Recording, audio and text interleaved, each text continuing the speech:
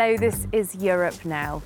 It's spring 2021, 1 year since President Macron first told his countrymen to stay home. Nous sommes en guerre.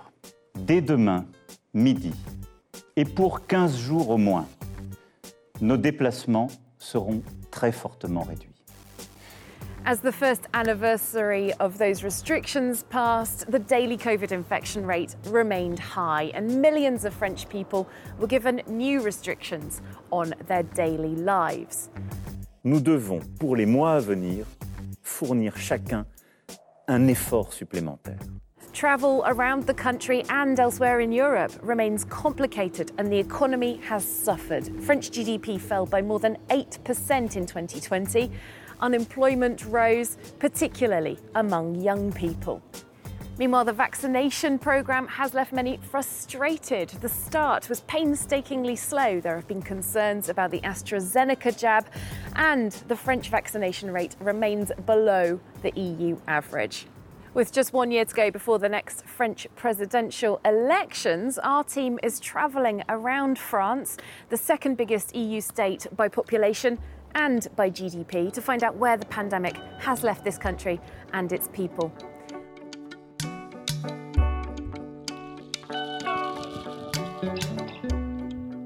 Hello, my name is Irène Toléré. I come from an old winemaking family from the Languedoc. I am a member of the European Parliament. I am in the Renew group that is linked with Emmanuel Macron government in France. It's a whole new world that we are living in.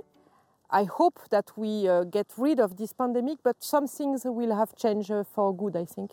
On paper, the French economy isn't doing quite as badly as predicted. However, what happens when the government support is taken away? It won't be taken away. Emmanuel Macron said whatever it takes, because also France has learned the lesson of the financial crisis from 2008, where there were a massive of unemployment that were led by the bankruptcies. So this time we lock down the economy, then we do the curfews, but with a financial help, so that the people are not disemployed. You're quite right. President Macron did say we'll do whatever it takes, but there is not a limitless amount of money in the world to finance all of this, is there? No, but we are not talking about a limitless amount of money, but then on a yearly basis, we have a production that create money. For instance, not far from here, a big company that produces batteries for electric cars. All the recovery plan is linked with sustainable development of the European economy. And so when the European plan is validated, then the French state will be reimbursed with European money. A lot of people, though, are marching in the streets in various parts of the European Union saying, we've had enough, we need to move on now, get over these restrictions, get the economy open again. What would you say to them? I mean, it's not super fun to wear a mask. I agree.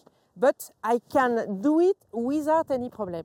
And today we do not wear masks simply because we are outside in a private place and I've been tested negative, you are the same, and so we respect the barrier. But it's not so complicated. Of course, a big part of getting the economy reopened is to do with vaccination. Yeah. France has been taking part in the massive vaccine rollout, but I think everybody would agree it's been a little bit slow. It's been perceived as being kind of messy in some ways. I mean, do you agree that it could have been smoother, it could have gone better? The thing is that the French government, beginning of December, said this is how the vaccination is going to roll out in France. And not only are they following these figures, but they are in advance. So that for me is not messy. It's just that people don't listen. And why don't people listen? Because they want to be out of this pandemic. Me too. Well, on vaccines, let's look at a report together because, as I'm sure you know, as I'm sure many of our viewers know, France has a long history with vaccines. It's the country of Pasteur, after all. But our reporter Luke Brown has been looking into why it is that France has not developed its own vaccine at this point. Here on the outskirts of Nantes lies France's prime hope of finding a viable vaccine against COVID-19. Valneva's shot enters phase 3 clinical trials at the end of April, and the first 100 million doses have been snapped up by the United Kingdom, not the EU. The United Kingdom showed that it was interested by our vaccine. They made a proposal to finance the vaccine very early. What's lacking in France and in Europe are large funds that have enough resources, that are reserved for health, and are able to take a gamble, so to speak. Although production is now in Scotland, the initial research in France was in part thanks to state investment in this biotech hub for startups. Last year, the regional authorities called on the government to do more to keep the Valneva vaccine in France, to no avail. We should have rolled out the red carpet, just like the United Kingdom did for Valneva. What's happening is that we're being suffocated by bureaucracy, and Europe makes that bureaucracy even worse. We need to take our foot off the brakes and dare to take risks like the private sector does, but in the public sector too. Bureaucracy isn't the sole villain. The French pharma giant Sanofi has yet to produce a viable vaccine of its own. It does have 2 separate vaccines in development, but its most promising shot is months behind schedule due to a simple dosing error.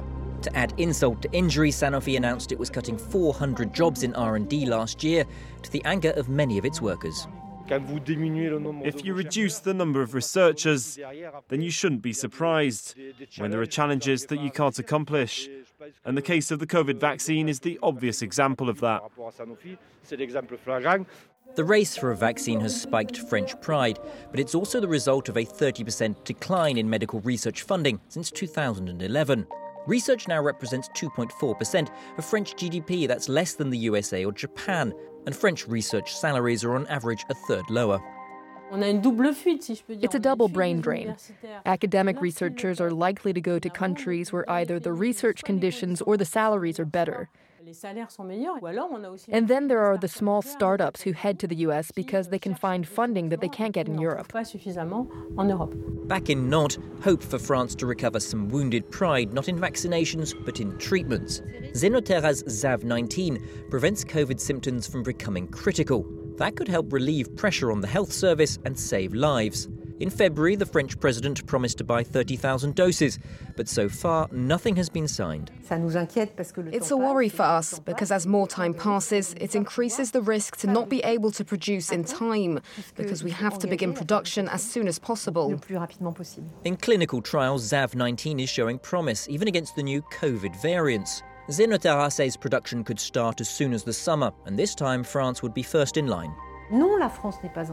France has not failed. If the government were to say tomorrow that it wants to buy ZAV-19 and its efficacy in patients is proved, then we will be in the best position in the world and will be the only ones to benefit from it at first. In April, France began producing its own vaccine for the first time. Still, for now, it's just bottling the Pfizer vaccine from Germany, meaning the wait continues for a true shot that's made in France. That report by Luke Brown. We're still with Irène Tollerey. Why would you say it is that France hasn't produced a vaccine yet?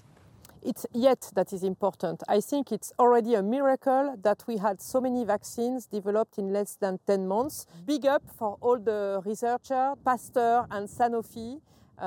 They will develop vaccines. They will come a bit later. We always want to invest in research, but when research finds something, we need to legislate to authorize. And in France, I'm sorry to say that, we have a certain tendency to not authorize. And I think it's high time we consider that the correct level for health issues is the European level.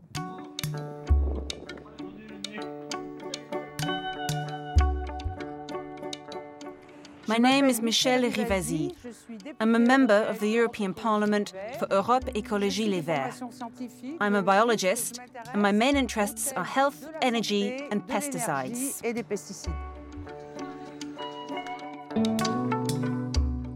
We just saw a report earlier in the programme about vaccinations. Now, you yourself in the past have spoken out critically about the COVID vaccines, whereas your group, the Greens, is very much in favour. So just to be clear, are you pro or anti-vaccine?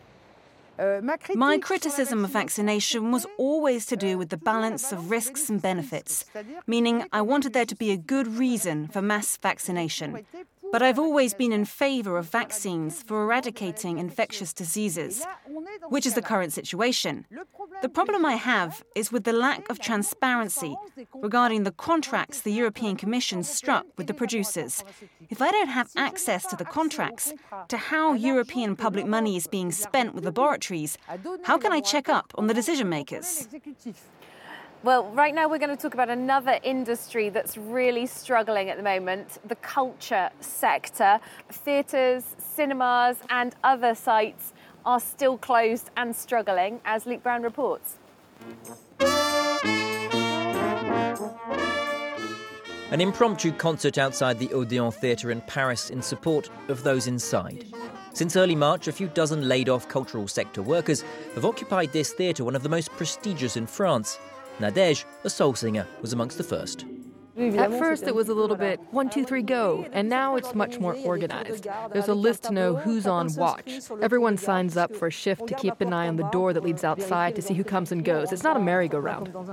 250,000 performers and technicians are part-time cultural workers. Their status means they receive payments in between jobs. Despite compensation for pandemic cancellations, many fear the worst. Anything that's freedom of thought and entertainment, that's all being chucked out. We're just becoming machines that produce. It's unbearable. The occupation movement has spread to theatres across France, like here in Marseille. But the show must go on. At the Théâtre du Merlan, Nassim Batou has words of advice for his troupe. They're about to perform in front of a small professional crowd, but the past year has highlighted how important and fragile the link is with the general public. We get the feeling that there's no meaning in what we do. The meaning of our craft is to meet people. It's the link with being alive. And that aspect has been lost, and it's frustrating because we're losing the meaning of what we do. The Théâtre du Merlan has maintained its schedule, paying artists and technicians throughout the crisis thanks to its state-funded budget. It's working to give France's cultural scene a future, even as applause like this has become a rarity. For me, culture is essential. You don't need to convince me. But the social link, people need convincing of that. Because without this social link, France will die. Life is really hard for people at the moment. There's a lot of instability. And if theatres aren't here to help, then I don't know where we're headed. And that's what scares me the most. Culture isn't just about bums on seats. For a town like Arles, it brings in tourists. 1.2 million visitors come each year for the Roman ruins, the photography festival and the museums. The Réatu Museum has been shuttered since the autumn, and now the exhibitions are behind closed doors. Here's a Mousquetaire by Picasso. We say to ourselves, if the public can't see them, then we should at least conserve the drawings by protecting them from the light. It's very frustrating. The work of cultural institutions is done for the public, and the fact that we can't fulfill that mission and receive visitors shows how important our mission is. Because a cultural institution without visitors has no reason to exist. In places like Arles, the economy relies on culture and heritage. Socialist MEP Nora Mebarek wants the EU to ring-fence 2% of its €750 billion recovery package for these sectors. Culture is not only about creation, it's also about cultural tourism. It's first and foremost about creating a resilient economy for every region. What does the European Recovery Plan have to say about that? We need tourism to return, and culture is the intangible commodity that we can sell around the world. France has set aside €50 million to help the arts. That's the equivalent of just under €75 each for the 670,000 people who work in the sector.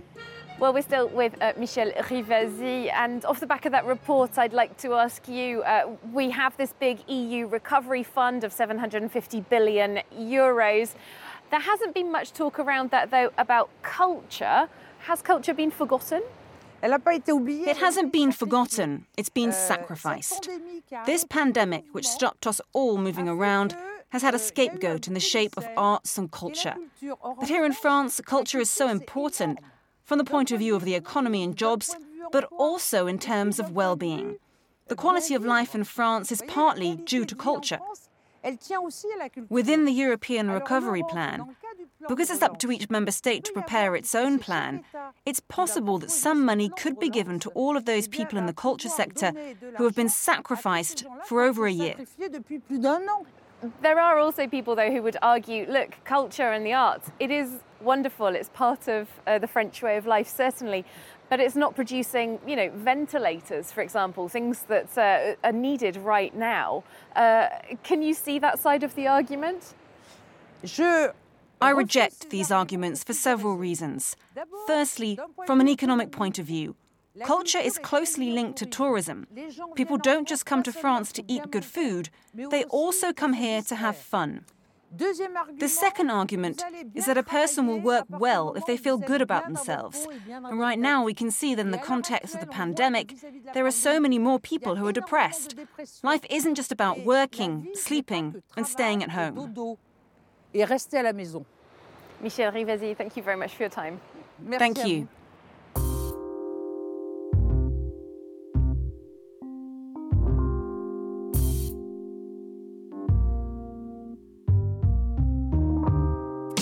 Well, just before we close off part one of the programme and leave Marseille, we thought we would bring you here to the MUSEM. This is the Museum of the Civilizations of Europe and the Mediterranean, a museum that normally attracts well over 1 million visitors a year.